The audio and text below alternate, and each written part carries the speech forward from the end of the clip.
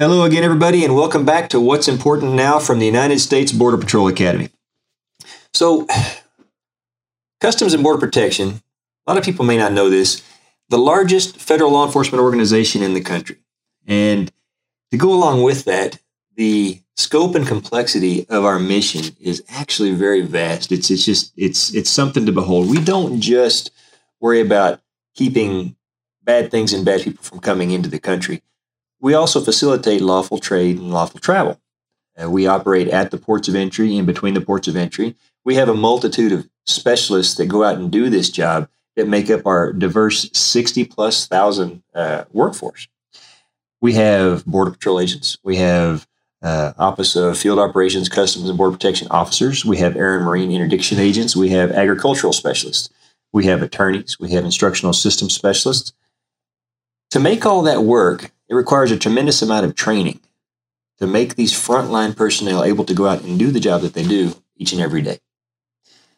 And you can imagine, with a workforce of 60,000 plus, that's bigger than most towns in this country. Those of us that do the job don't just wake up one day and decide we want to go out there and do it and be a Border Patrol agent or be a CBP officer. We have to go through basic training. And once we get trained, we have to continue our education, continue our learning, and continue to evolve and advance to be able to do this job as the environment and the threat evolves. Imagine, if you will, what the responsibility is to train that workforce and to keep them trained throughout their careers. That responsibility rests on the shoulders of one individual in CBP, and that is our Chief Learning Officer. And for us, the Chief Learning Officer is Assistant Commissioner for the Office of Training and Development, Chris Hall. And that's our guest today. And we affectionately refer to him as AC Hall, Assistant Commissioner. So, AC, glad you're here. Yeah, I'm glad I'm here as well. So, I want to tell everybody a little bit about how you came to be with CBP. And I want to do that talking a little bit about your background first. Now, you were a career Coast Guard officer. That's correct. A career aviator in the Coast Guard. And so you joined CBP in June of 2012. As the Assistant Commissioner and Chief Learning Officer for CBP. And right now, more or less about 750 employees in the Office of Training and Development, a budget in excess of $220 million. And you don't just oversee the Border Patrol Academy, but the Field Operations Academy, the Air and Marine Academy, the Advanced Training Centers, the Trade and Cargo Academy, the canine facilities that train all of our canine personnel and OFO and in Border Patrol. And then you have various centers of excellence that do distance learning, instructional system design. The list goes on, and some other things I want to talk about here later on. That's a monumental responsibility. So you came to us with already having experience in that endeavor in the Coast Guard with 28 years and rising to the rank of captain, which for those of you that don't know, that's 06, the equivalent to a colonel in the Army and in the Marine Corps. You joined the Coast Guard, graduated from the Coast Guard Academy in 1984, and you served aboard the Coast Guard vessel Decisive in St. Petersburg, Florida. Went to Naval Flight Training in Pensacola, got your wings in 1987, and then you served in different aviation assignments, search and rescue as a pilot at Air Station San Diego and in Air Station Washington, D.C. You went on to be the Coast Guard's chief of the Office of Search and Rescue, and you were a program manager at the White House for a few years. You were a National Security Fellow at Harvard's John F. Kennedy School of Government. You got a master's degree in education from San Diego State University. And then you went to Coast Guard headquarters as the Coast Guard's first Performance Consulting Division Chief. I don't know what that is, but that sounds pretty impressive. You served as the commanding officer for the Coast Guard Training Center in, is it Petaluma? Petaluma, California. Petaluma, California. And you led the Enlisted Center of Excellence with 7 different apprentice A schools and 40 advanced C schools with a staff of over 500 active duty civilian and contract personnel. And you rose to the position of the Coast Guard's Chief Learning Officer. All of these things came together to make you uniquely qualified to basically spearhead this for CBP. It was an interesting ride. How in the world, so how did you go from being a pilot to getting into the education side for these organizations that serve such an important function for the country? It's first, thank you. And second, it's a really interesting path the military takes. In the Coast Guard in particular, we, as in the officer career path, early on, you pick up an operational specialty, whether you drive boats, fly planes, work in marine safety, small boat stations, and then you alternate throughout your career between watch standing, operational assignments, and a shore specialty. So you pick up an operational specialty, and then you pick up a shore specialty. So after I went to flight school, did 6 years of flying assignments. I was looking at what to do next right as I was making lieutenant commander, and I applied for a grad school program in the Coast Guard. So the Coast Guard sent me to get me my master's degree in education. Always nice. So, and then I went to Coast Guard headquarters on a payback tour from that assignment to do 4 years working in training management and performance consulting for the Coast Guard, and then back to flying, and then subsequently kind of back and forth throughout that. So they put me into that assignment, and then late in my career, had to sort of determine what career path I wanted to go for major command. And I was lucky enough to get into command of a large training center. So I did that, and then went to the chief learning officer, got back to DC, and then figured at 28 years it was time. And I was lucky enough to be on a lot of the DHS boards, panels, and the chief learning officers, the CLOC, which is the chief learning officers of all of the DHS components. So I ended up sitting next to as Coast Guard CBP, I sat next to the CBP, chief learning officer. Back then it was Dave Flutie was acting in the role. Okay. So I was sitting next to Dave Flutie, got a chance to talk to Dave, learn a little bit about CBP. And he said, hey, we're going to be advertising. So I applied for the job. I was lucky enough to get it. It worked out great for my family. Retired, stayed in DC, and moved one chair down at all the department at the department meetings, and just CBP. Just it's as most people do. It's easy to fall in love with the mission and the people. Yeah, it's easy. And the broad scope of things we do and the people. Really, it just it grabs you.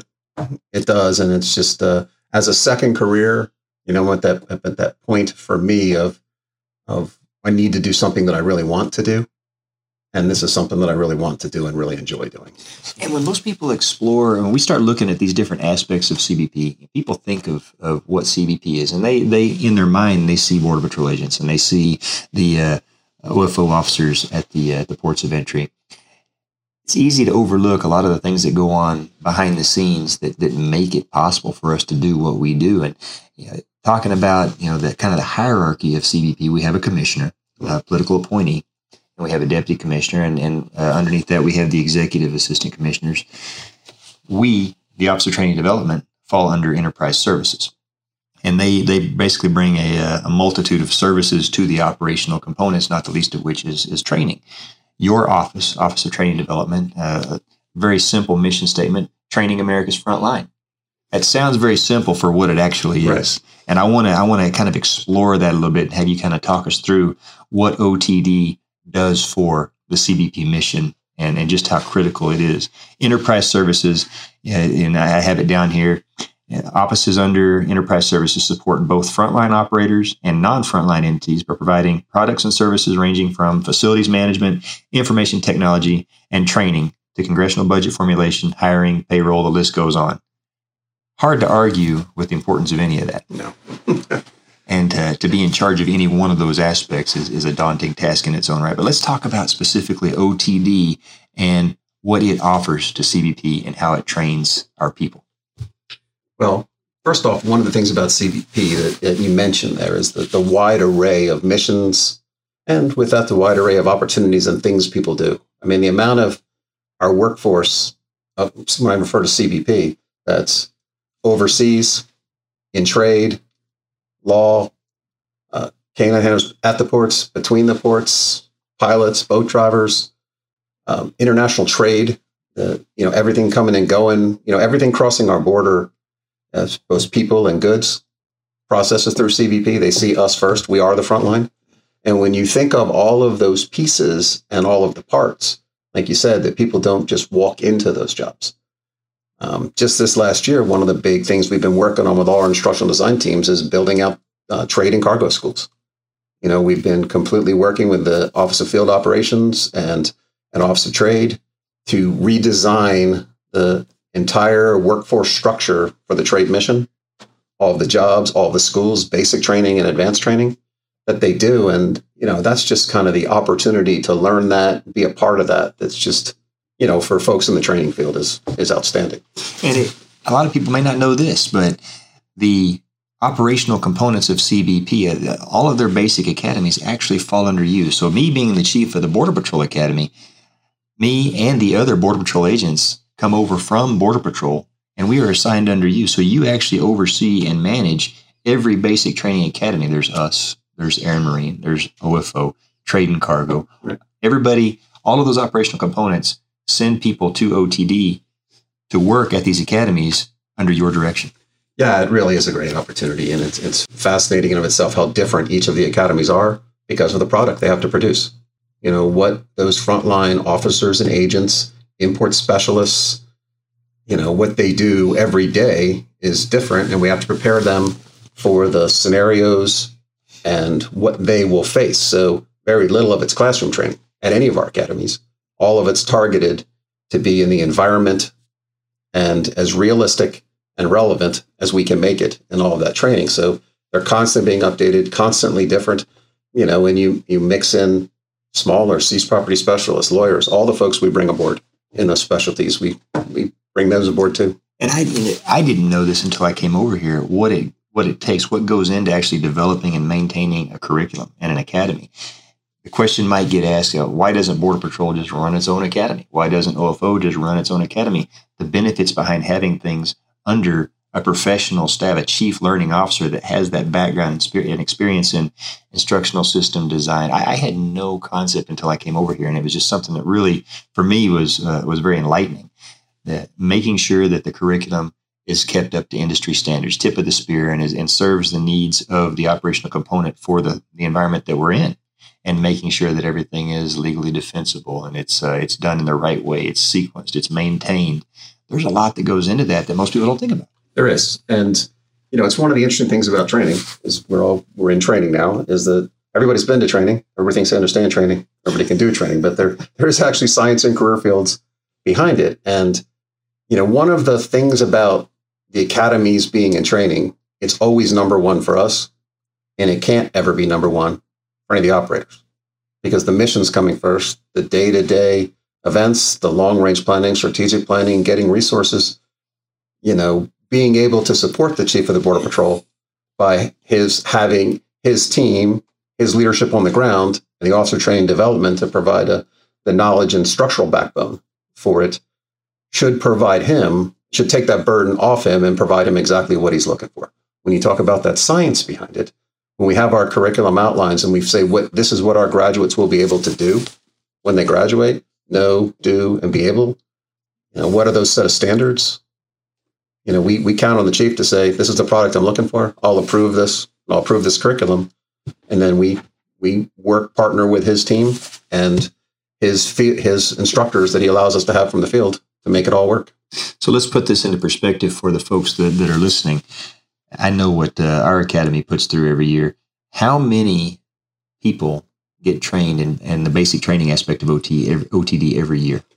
Well, obviously, it's the number changes dramatically every year based upon our needs, and we partner with human resources, the Office of Professional Responsibility, and the operators. So, how many do we need? So, we're looking, next year to do 1,750. Border Patrol alone. Border Patrol. Mm-hmm. We're looking to do 3,000 for OFO. CBP officers. And we're looking to do nearly 200 in Air Marine. And we'll do another 140 at the Trade and Cargo Academies. And then plus all of our specialties as well. And that's just basic training. That just touches the... So if my Oklahoma math serves me, that's over 5,000 people that go through our basic training aspects for CBP every single year. Right. To enter the profession, to become law enforcement officers and agents. And why do we have to have that kind of a throughput? The attrition and people move on to other careers, or we grow or we shrink. Why is it necessary to have 5,000 people trained every year? Well, attrition is a big part, and it's where we've been in the hiring process. So we had fallen behind slightly in hiring. And then with COVID, we fell behind in our ability to hire and to train. And, we've been in the process through a lot of success in documenting the need, of the actual workforce size of OFO has been growing. So if the workforce of OFO is growing, you combine attrition plus trying to add 1,000 or 1,500 officers every year, you can imagine how the math adds up pretty quickly. Yep. And, the economy, external factors, a lot of things weigh into when or why people leave or join. But, it's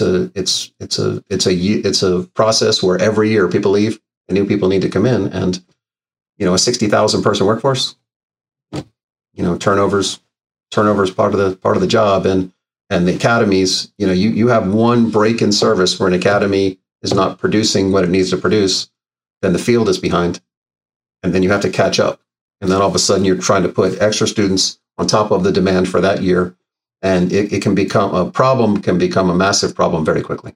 And when, that's why COVID was such a big concern for us, because whenever the throughput is not at the academies, then the operational components, their workforce shrinks, and therefore the mission suffers. So it's very easy to draw a direct line to what your office does to the impact on the CBP mission. Well, think of the mission today. Think of what's going on at the southern border, and think if this year with COVID, the Border Patrol Academy was still able to take 32 of the 35 classes they were scheduled, with all the shutdowns, all the restarts, all of the problems we had. If you take out 10 classes of 50, there's 500 less agents on the front line. On patrol, that's right. Right. And that's 10 of the 32 classes this year. If we weren't able to do that, multiply that, add that to OFO. And think of what's happening. We're all focused right now on what's happening at the southern border. When international travel opens up again, Title 42 goes away. If the pent-up demand for travel all of a sudden hits simultaneously, I need everybody we can get. Where every OFO, the ports across this country, are going to be overwhelmed almost immediately. And the front line is, it's America's front line. It's not CBP's front line, it's America's front line. And that's got to be one of the things that's on your mind as you're thinking strategically about how to get this done and what your job is. That's what you're looking at as a measure of success. One of the things is, are we able to staff those components and get that job done? Yeah, everybody's mission's important.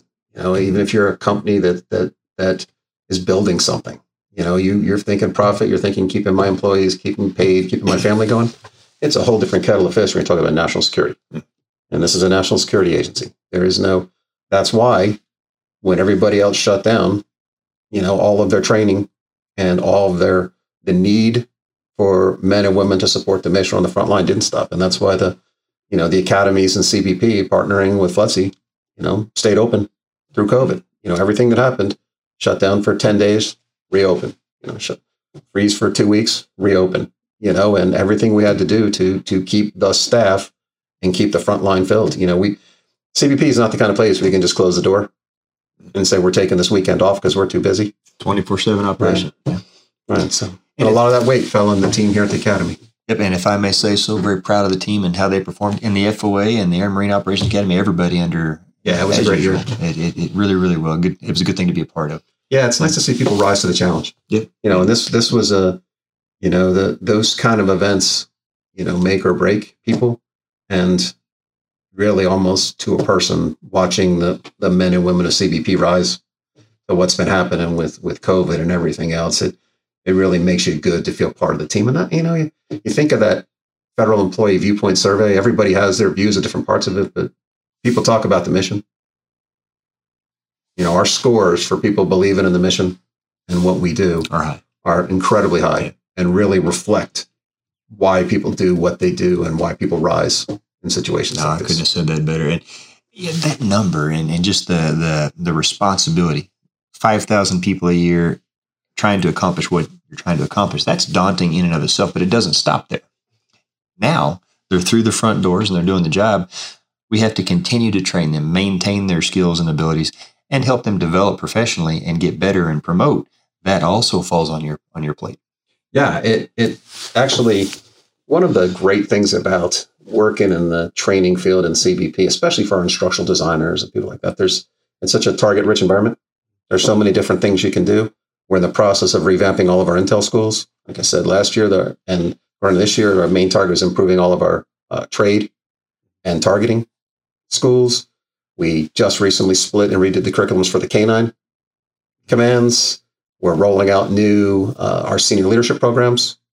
We're rolling out a ton of things in every area all the time. And,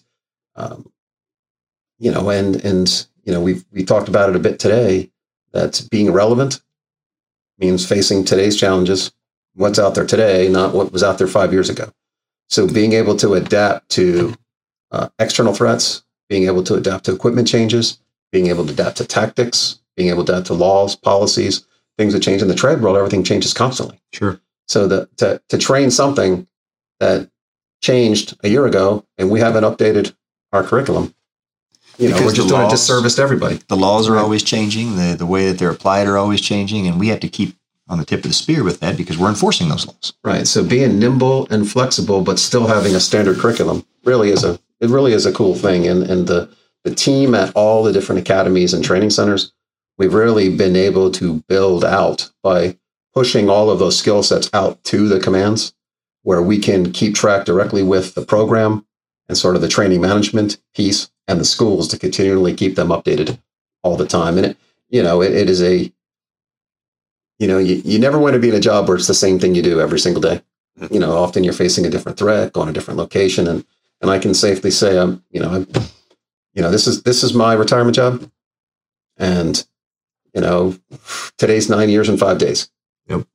I don't know how it went that fast, but it's been more than 9 years and there's not a day of it that's boring. Well, I'm going to get to your unique introduction into CBP here in a second, but before I do that, I want to talk about some of your centers of excellence that you stood up here in OTD. So you have the Distance Learning Center, which we do have a lot of training and courses that are offered virtually, right? And that's managed by your folks that do nothing but put those classes together, and that's going to be what we call our PALMS courses. Right. And tell a little bit about what that does for us. So, training in a classroom when you're traveling to the classroom is expensive. Think of 40 people sitting side by side in a class, all leaving their work, traveling to be there with an instructor standing in front of them. It is a great way to learn. It's in great environment. There's great networking. There's a lot of benefits from that. But there's information you need to be able to pass to 60,000 people that can't all travel, that you need to be able to get out to them this month. Or we mentioned trade before. A law changes or a policy changes, and everybody in the workforce needs to be aware of it. You're not bringing everybody in for resident training. Banging an email out to everybody isn't going to give enough detail for everybody to learn. So we have to have a method to push learning information out. I mean, you're not going to teach a psychomotor skills like firing a gun, but you are able to teach whole elements around that. And distance learning, it has to be nimble, fast acting. The technology has to be good. People have to like it, and people need to be able to do it and access it. And, what you can access on your phone, what you can access on your work, and the different technologies that are out there. I mean, it's not new technology for the world, but we have been building toward this with a distance learning center. And I think it's one of the most important things we'll be doing going forward as budgets get tighter and tighter, and the leaders in the agency want to get more information out to their workforce. And even if a sector wants to get out or you want to get everything out, what is the technologies at your fingertip where you can alert all of your students or all of your workforce something quickly to, mandated training where we have to track everybody in the agency. This distance learning capability is critical for us, even if it doesn't take on a whole course. If you took 1 week out of a 3-week course, you save a third of the cost of the entire course. So a $3 million course suddenly costs you $2 million. So when you think in those millions really add up when you think we have 200 courses, 200 to 300 courses at any one time out there. So yeah, distance learning is critical for us, and it is the future. And luckily we had a good handle and moved a lot into that pre-COVID. And one thing COVID had taught us is we have to do more of that. Sure. Going forward. It's a great tool to have in your belt. It is. And it's something we're going to have. So the next one is the Leadership Design Center. Now, we spend a lot of time and effort developing and cultivating the leaders of this organization. And again, you're at the forefront of that. And I've been the beneficiary of some of it. Talk a little bit about what we do to prepare the leaders for tomorrow. Yeah, actually, one of the things I love about CBP is the involvement in the senior leaders in the agency in leadership development. The almost to a person, the executive cadre of the agency is deeply involved and believes in leadership development. It's not just buzzwords for us. People give their time and participate.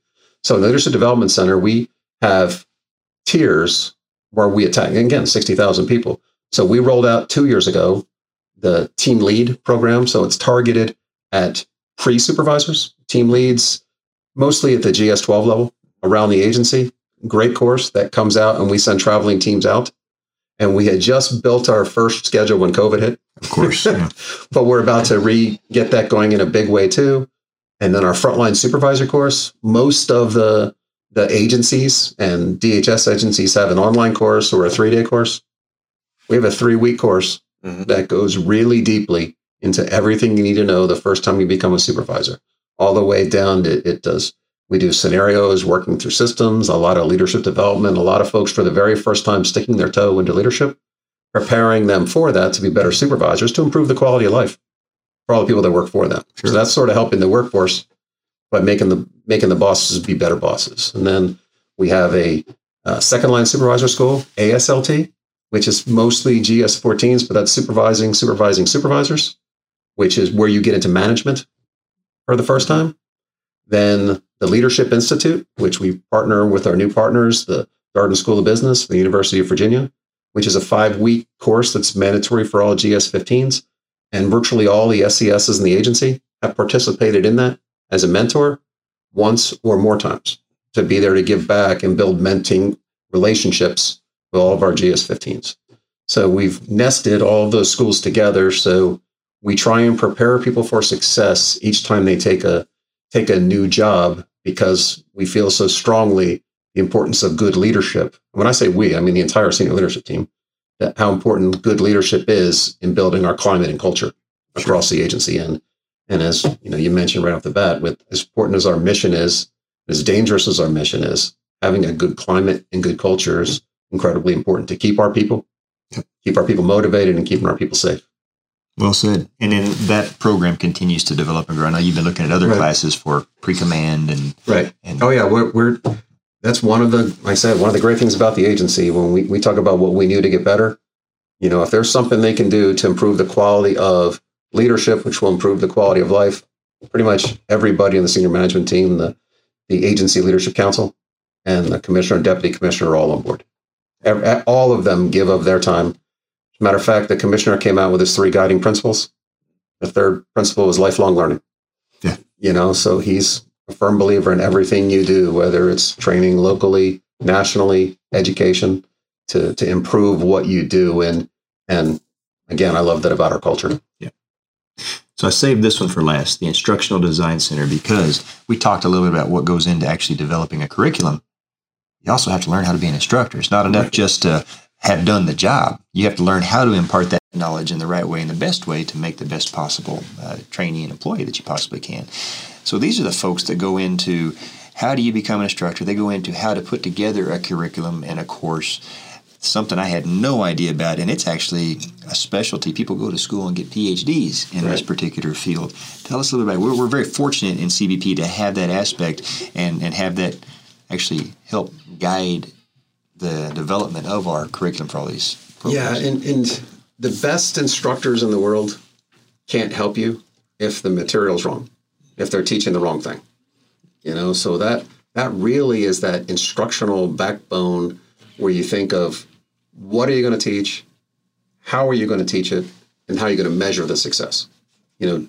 How reliable is what you've done, to do that. So our instructional design teams we have a staff of instructional designers that oversee the entire program for the agency, the Instructional Design Center. And we have instructional designers at each of the academies and training centers to work on their curriculums all the time. They're constantly assessing the evaluations, the level 1s. Those are those sheets you fill out to say whether you liked the course, what you liked, what you didn't like. I learned this. I didn't like this environment. And then assessing your final exams, assessing your tests. How are folks doing? And then what's the reason for it? If everybody's getting the same question wrong, why are they getting that question wrong? Is it the material? Is it the instructor? Is it the test question? Are we not teaching that block of instruction well? So studying that to say, okay, let's go back and fix that so the students know how to do it. And then the level 3 evaluations, 6 months later, are they doing it in the field? Was it worth even teaching them that? So if you spend all that time and money teaching somebody something, then they're not doing it when they get there, yeah, you're wasting their time, you're wasting the agency's money.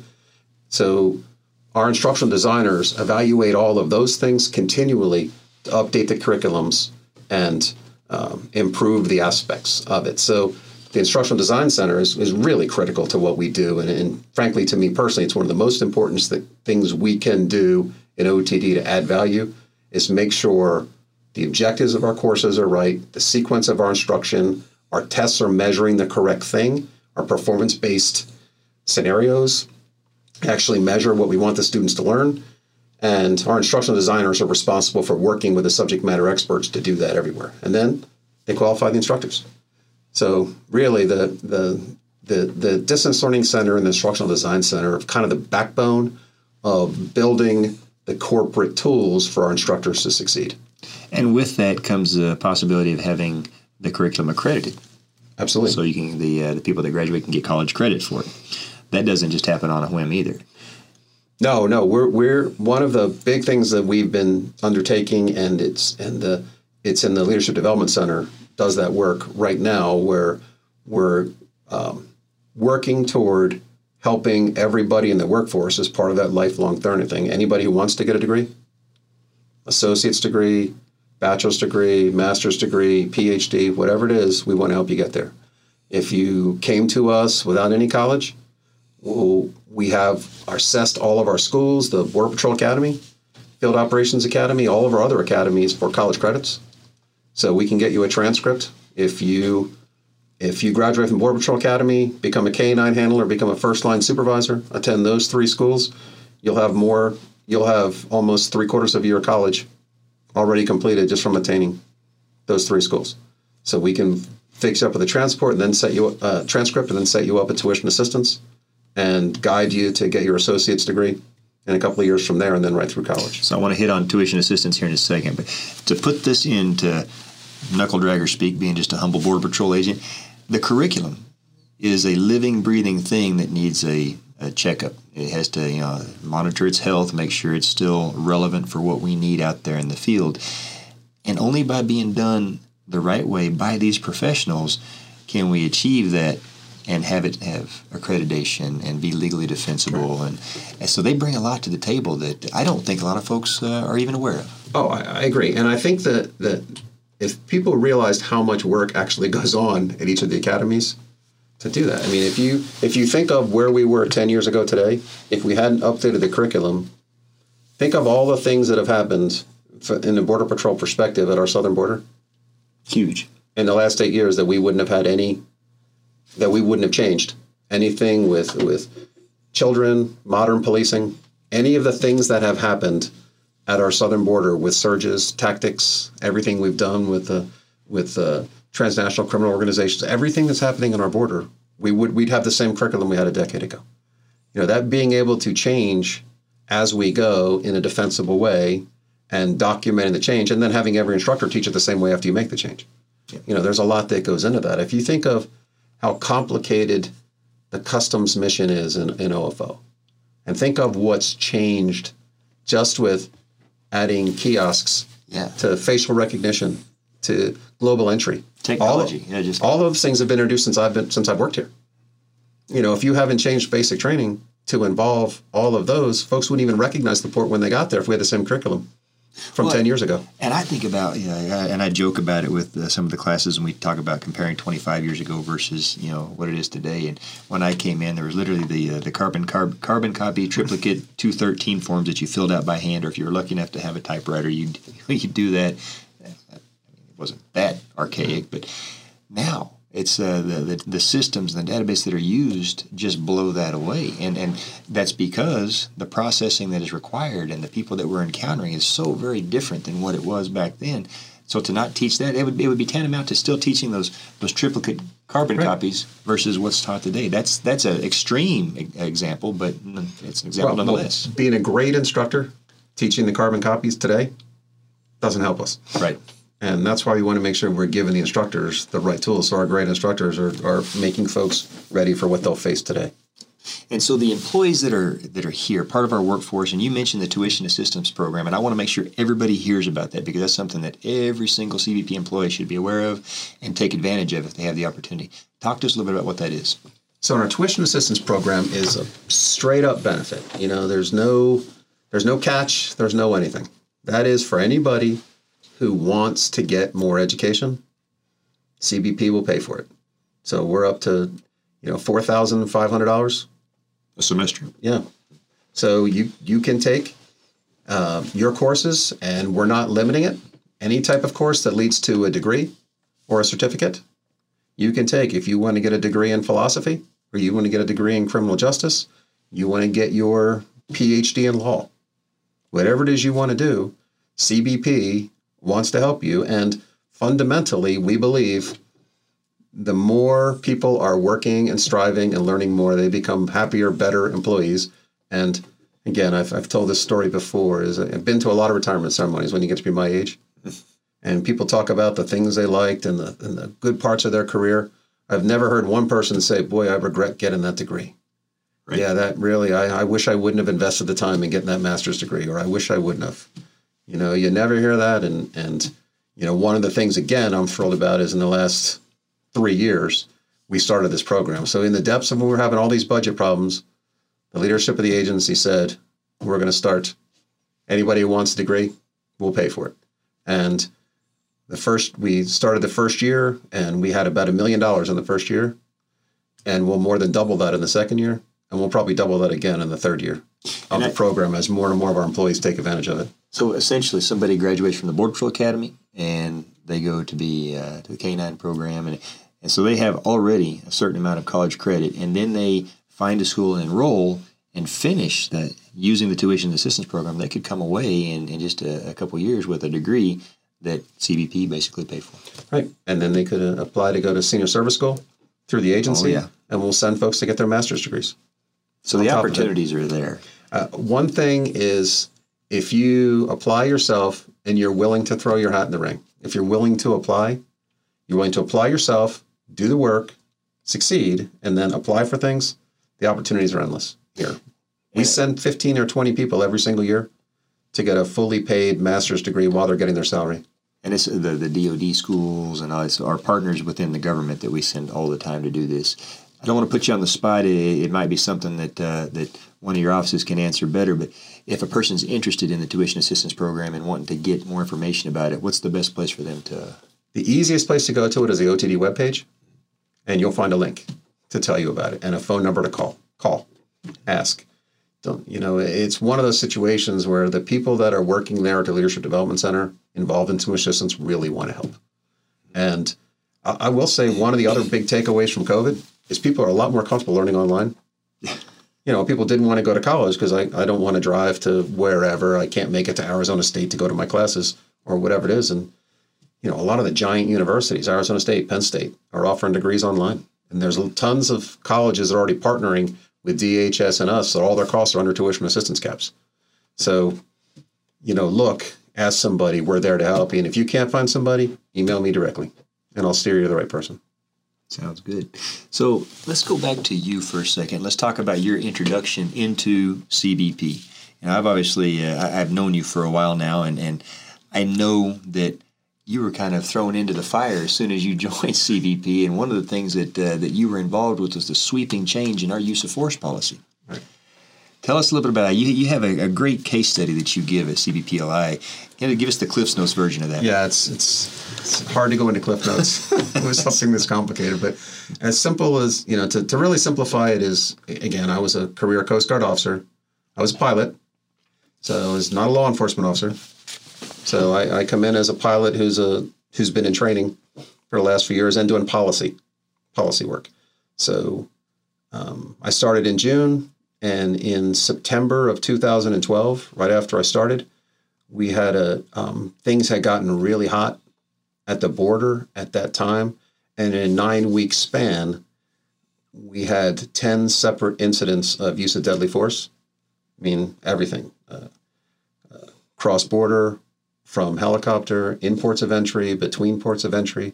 It just was it was a really bad time for CBP, and tensions were high at that time, and CBP started to really come under fire both nationally and internationally. And as a matter of fact, at that time, we were worried about a consent decree because we were starting to be labeled in the press as out of control, like we're seeing today. We're seeing city police forces and towns where the Department of Justice is having to step in. You know, we were worried at that point that would happen to us. So the commissioner, the chief of the Border Patrol, put together what are we going to do? You know, we need to do things, and they did things operationally to calm tensions. But we said we have to look at this from a bigger picture perspective.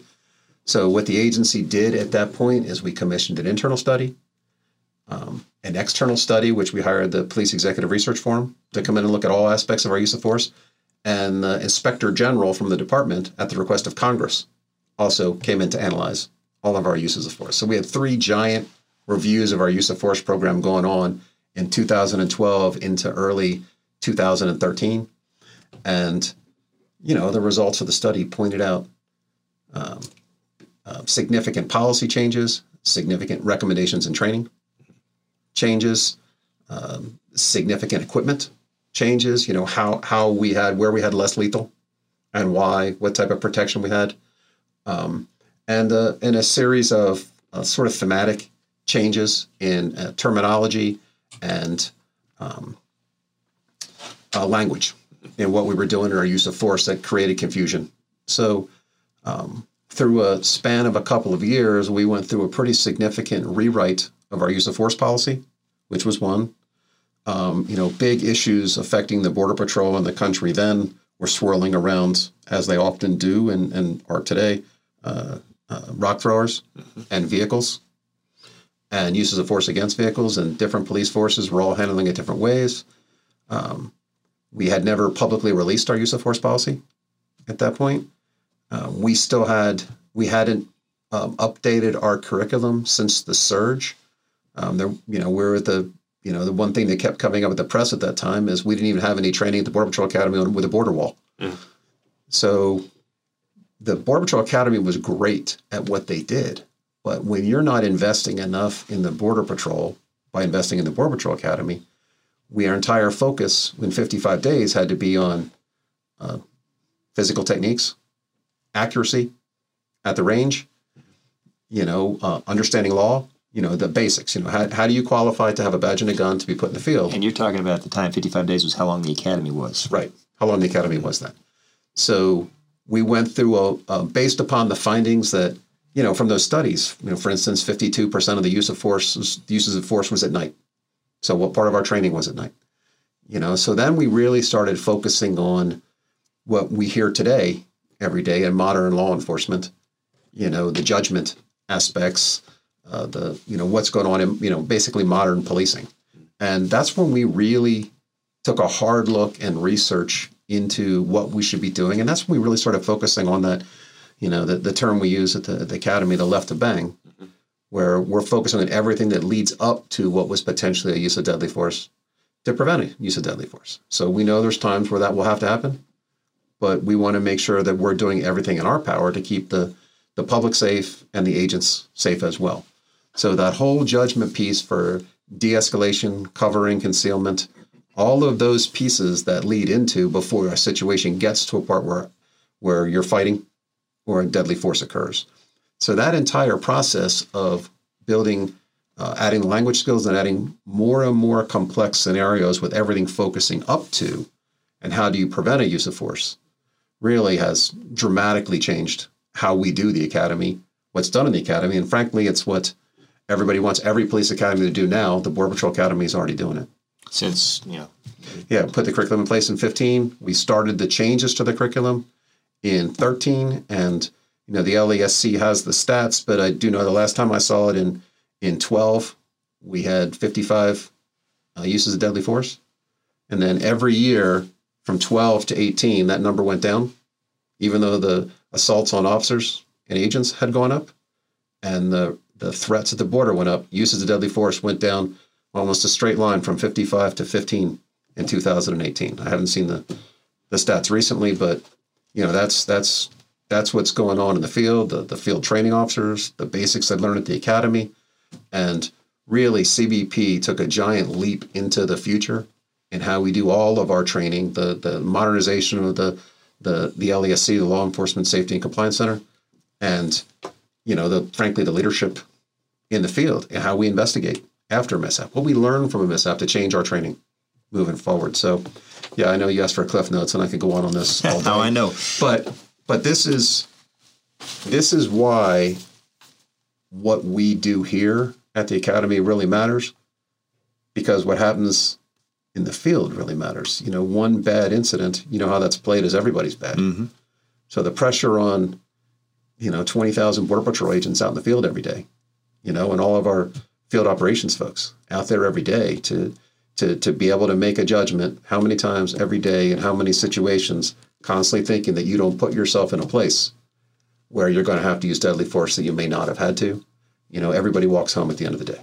What I liked, and I think you talked to a lot of agents and officers out there, so the way that we trained really, really changed. And you talk about it was a 55-day academy, and we practically doubled the length, but to add what we call the scenario-based training aspect. And this was actually putting the trainees in judgment scenarios that are based on real-life events that have actually happened or very feasibly could happen that they're going to encounter when they hit the field, that shows they have the ability to exercise the kind of judgment they need based on what they've learned, and they have the chance to experience it and make mistakes before they get to the field where it's real life. Right. Oh, yeah, if you're going to want to make mistakes in a deadly force environment, we want you to make them here when we're not using real deadly force.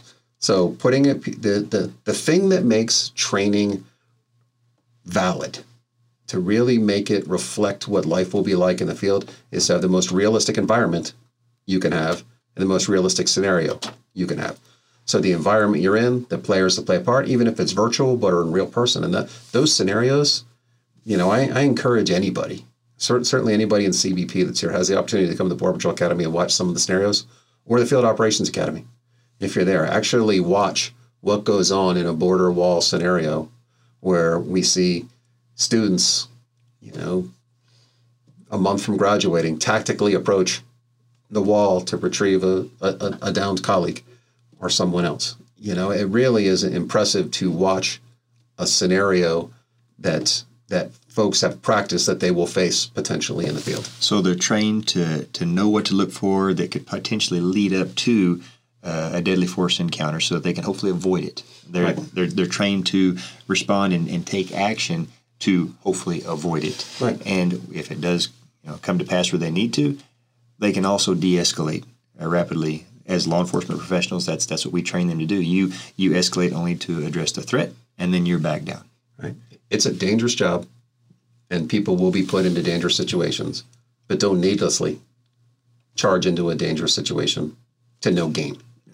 And that's one of the things that we really spend a lot on, with the team, is how to de-escalate and manage the decision-making process so your risks are appropriate. And again, it's a national security agency, but frontline interdiction agency that's Right. dealing with this stuff literally thousands of people out on patrol and at the ports of entry and flying or out in the maritime environment every single day making these encounters. You look at the fact that we've been able to bring those use of force incidents down, despite the fact that in some years the assaults on our agents and officers went up. It's a testament to what this training has done to put CBP at the forefront of modern policing. Right. And, whatever you read, see for yourself. If you have the ability to come to the Border Patrol Academy and watch what goes on here. Yeah. I can't say that enough times to anybody. I say that to NGOs. I say that to any politician I brief. I say that to everybody. If you want to know who we are and how we start and the cradle for the Border Patrol, come and watch. Come and watch. So that was one benefit of the PERF report in 2013 and the OIG report. The other that you kind of alluded to is how we capture and track use of force and allegations, and how we look at them in terms of investigating them, and how we take our lessons learned. From that was born the use of force review boards and Talk to us a little bit about that and where we are. Yeah, it's a really interesting process of transparency. You know, what should you be transparent about, and why? You know, as a national security agency, what has to be kept secret? But I for one, I'm a huge believer in transparency. You know, we talk a lot about public trust. You know, you can't serve in law enforcement without the public trust. Your law enforcement agency can't survive without public trust. Right. And, you know, everybody makes mistakes, but, you know, doing reviews, publishing the results of the reviews, I think is key. I think publishing our statistics is key. And because we were so sort of siloed as an agency, we didn't actually, before 2012, really have a process where we were capturing everything and putting everything out, or releasing virtually anything, or making a statement or a comment about any of the cases that came out. And a lot of that because we just didn't put the time, energy, or capability, or even IT systems into capturing. And we were still a young agency as CBP, only 8 or 9 years old at that point. That's right. Yeah. So, but where we are today, you know, the way the LASC is modernized since it was stood up in 2014 is really remarkable. And the data we're able to capture, the review boards, as a matter of fact, there's a use of force review boards meeting today in Harpers Ferry. So, you know, they'll go through everything, look at it, how it relates to policy, and then publish the results. You know, and I think, again, you know, transparency is the best disinfectant. You know, for an agency, especially the largest law enforcement agency in the country, if we're not going to tell people what we're doing, people aren't going to trust us. So I think, you know, sometimes it's hard to do, but it's the right thing to do. Yep. And I think that was a big part of the LASC is actually gathering data, and you can actually figure out from data and learn from all the data mining they're doing, what we're able to do, what we're able to improve, where we need to have additional resources, where we need different types of equipment. But the use of force review boards, the use of force data we capture, and help that influence our policy as we move forward. And frankly, it makes us more believable when everybody else can see the raw data we're working with as well. It's objective fact. You can't argue with it. It's right there. And what I liked is it's a standardized process, and the rules are easy. Everybody can see them, the way that the business is done, and if there's changes that are needed. But it's always with an eye towards making ourselves better and reporting to the public that we serve. Well, think of what we do that now. A decade ago, the Los Angeles Times and the New York Times are speculating what our use of force policy says openly in the paper, because we didn't show anybody what our use of force policy was. You know, we kept it close hold, unreleasable. And, you know, now, again, anybody can see what we do. We'll show anybody how we train it, and we'll show anybody how we review it on the back end. And I think every police force isn't there now, but every police force is going to be there. It's just something you have to do in our society. I just think it's going to be neat, you know, what people say 50 years from now about how DHS and CBP and all of the components have evolved and how we've grown. It's actually something pretty neat to look at. You know? It's again, I feel like 9 years is a long time, but you know, the agency and the department haven't been together that long. You know, we're at 18 years right now, so I've been in this job half of it. Yeah.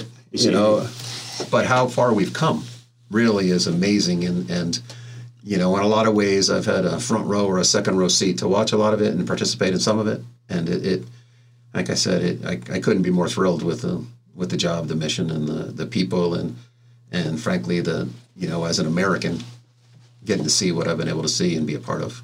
Never a dull moment. No. CBP always keeps you on your toes. It does. Yeah. It does. But it's something that I think we're all proud to be part of. You were here for our graduation. We had graduated class 1156 today.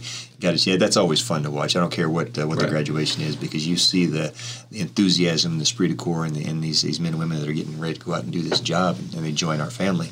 And that, for me, always motivates and charges me. And then you look back at all these things we're talking about, you know, those that have come before us and what we've been doing for the past couple of decades, and now what these men and women are getting ready to go forward and do. It's just really neat to be part of something like that. It is.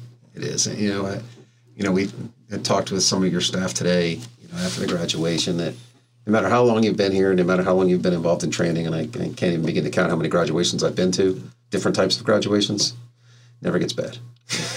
Never gets boring, never gets old, and just to see the looks on those folks' face, especially today when they get their badge pinned on, at the end of the trials they've been put through to graduate, it's fascinating, because in a lot of jobs there isn't an endpoint like that. Every day the process just keeps going. You're dealing with the next challenge. It's nice to see that moment. That's one of the really cool things about training. You have that moment when that class graduates, and then you get to say goodbye to them, watch them get started in their careers, and then turn your attention to the next class. Yep. So if my math is correct, you've been in service to the country about 37 years. Yeah. I took the oath July 7th of 1980. 1980. So that's when I took the oath of office. 41 years ago. What keeps you going? I think that's an interesting thing. And I mentioned FEVS before early, and we actually spent some time talking about this in our senior leadership class a couple of weeks ago when we actually were using Gallup, at that point in their tools of best places to work and their surveys and why you go. And, I really like the people I work with. I really do. I mean, that's the thing is when you go to work and you not just enjoy the work, but you really enjoy the people, get a chance to laugh every day, and they're not just, it's not just people you work with, it's your friends at work, and you have a team you trust, want to be with at work. You can't wait to go tell somebody a story, about something. And my wife gives me a hard time. We've been talking a lot about retirement recently. You may have noticed a little bit of the gray. We have, and you've probably done the math since 1980 when I took the oath, but it's going to be, the hardest part for me will be leaving the social aspect of the job. Just the friends I have in CBP and at DHS and the people I talk to every single day, the people I, spend 8 to 10 hours with every day, the people I travel with, you have a job like mine. I was at the K-9 Center in El Paso yesterday. I'm at the Border Patrol Academy today, and it's, I was just, I was sending texts back and forth about the budget with one of the other ACs right before we started. And I thanked her. And I said, as your reward, here's this picture of me with puppies.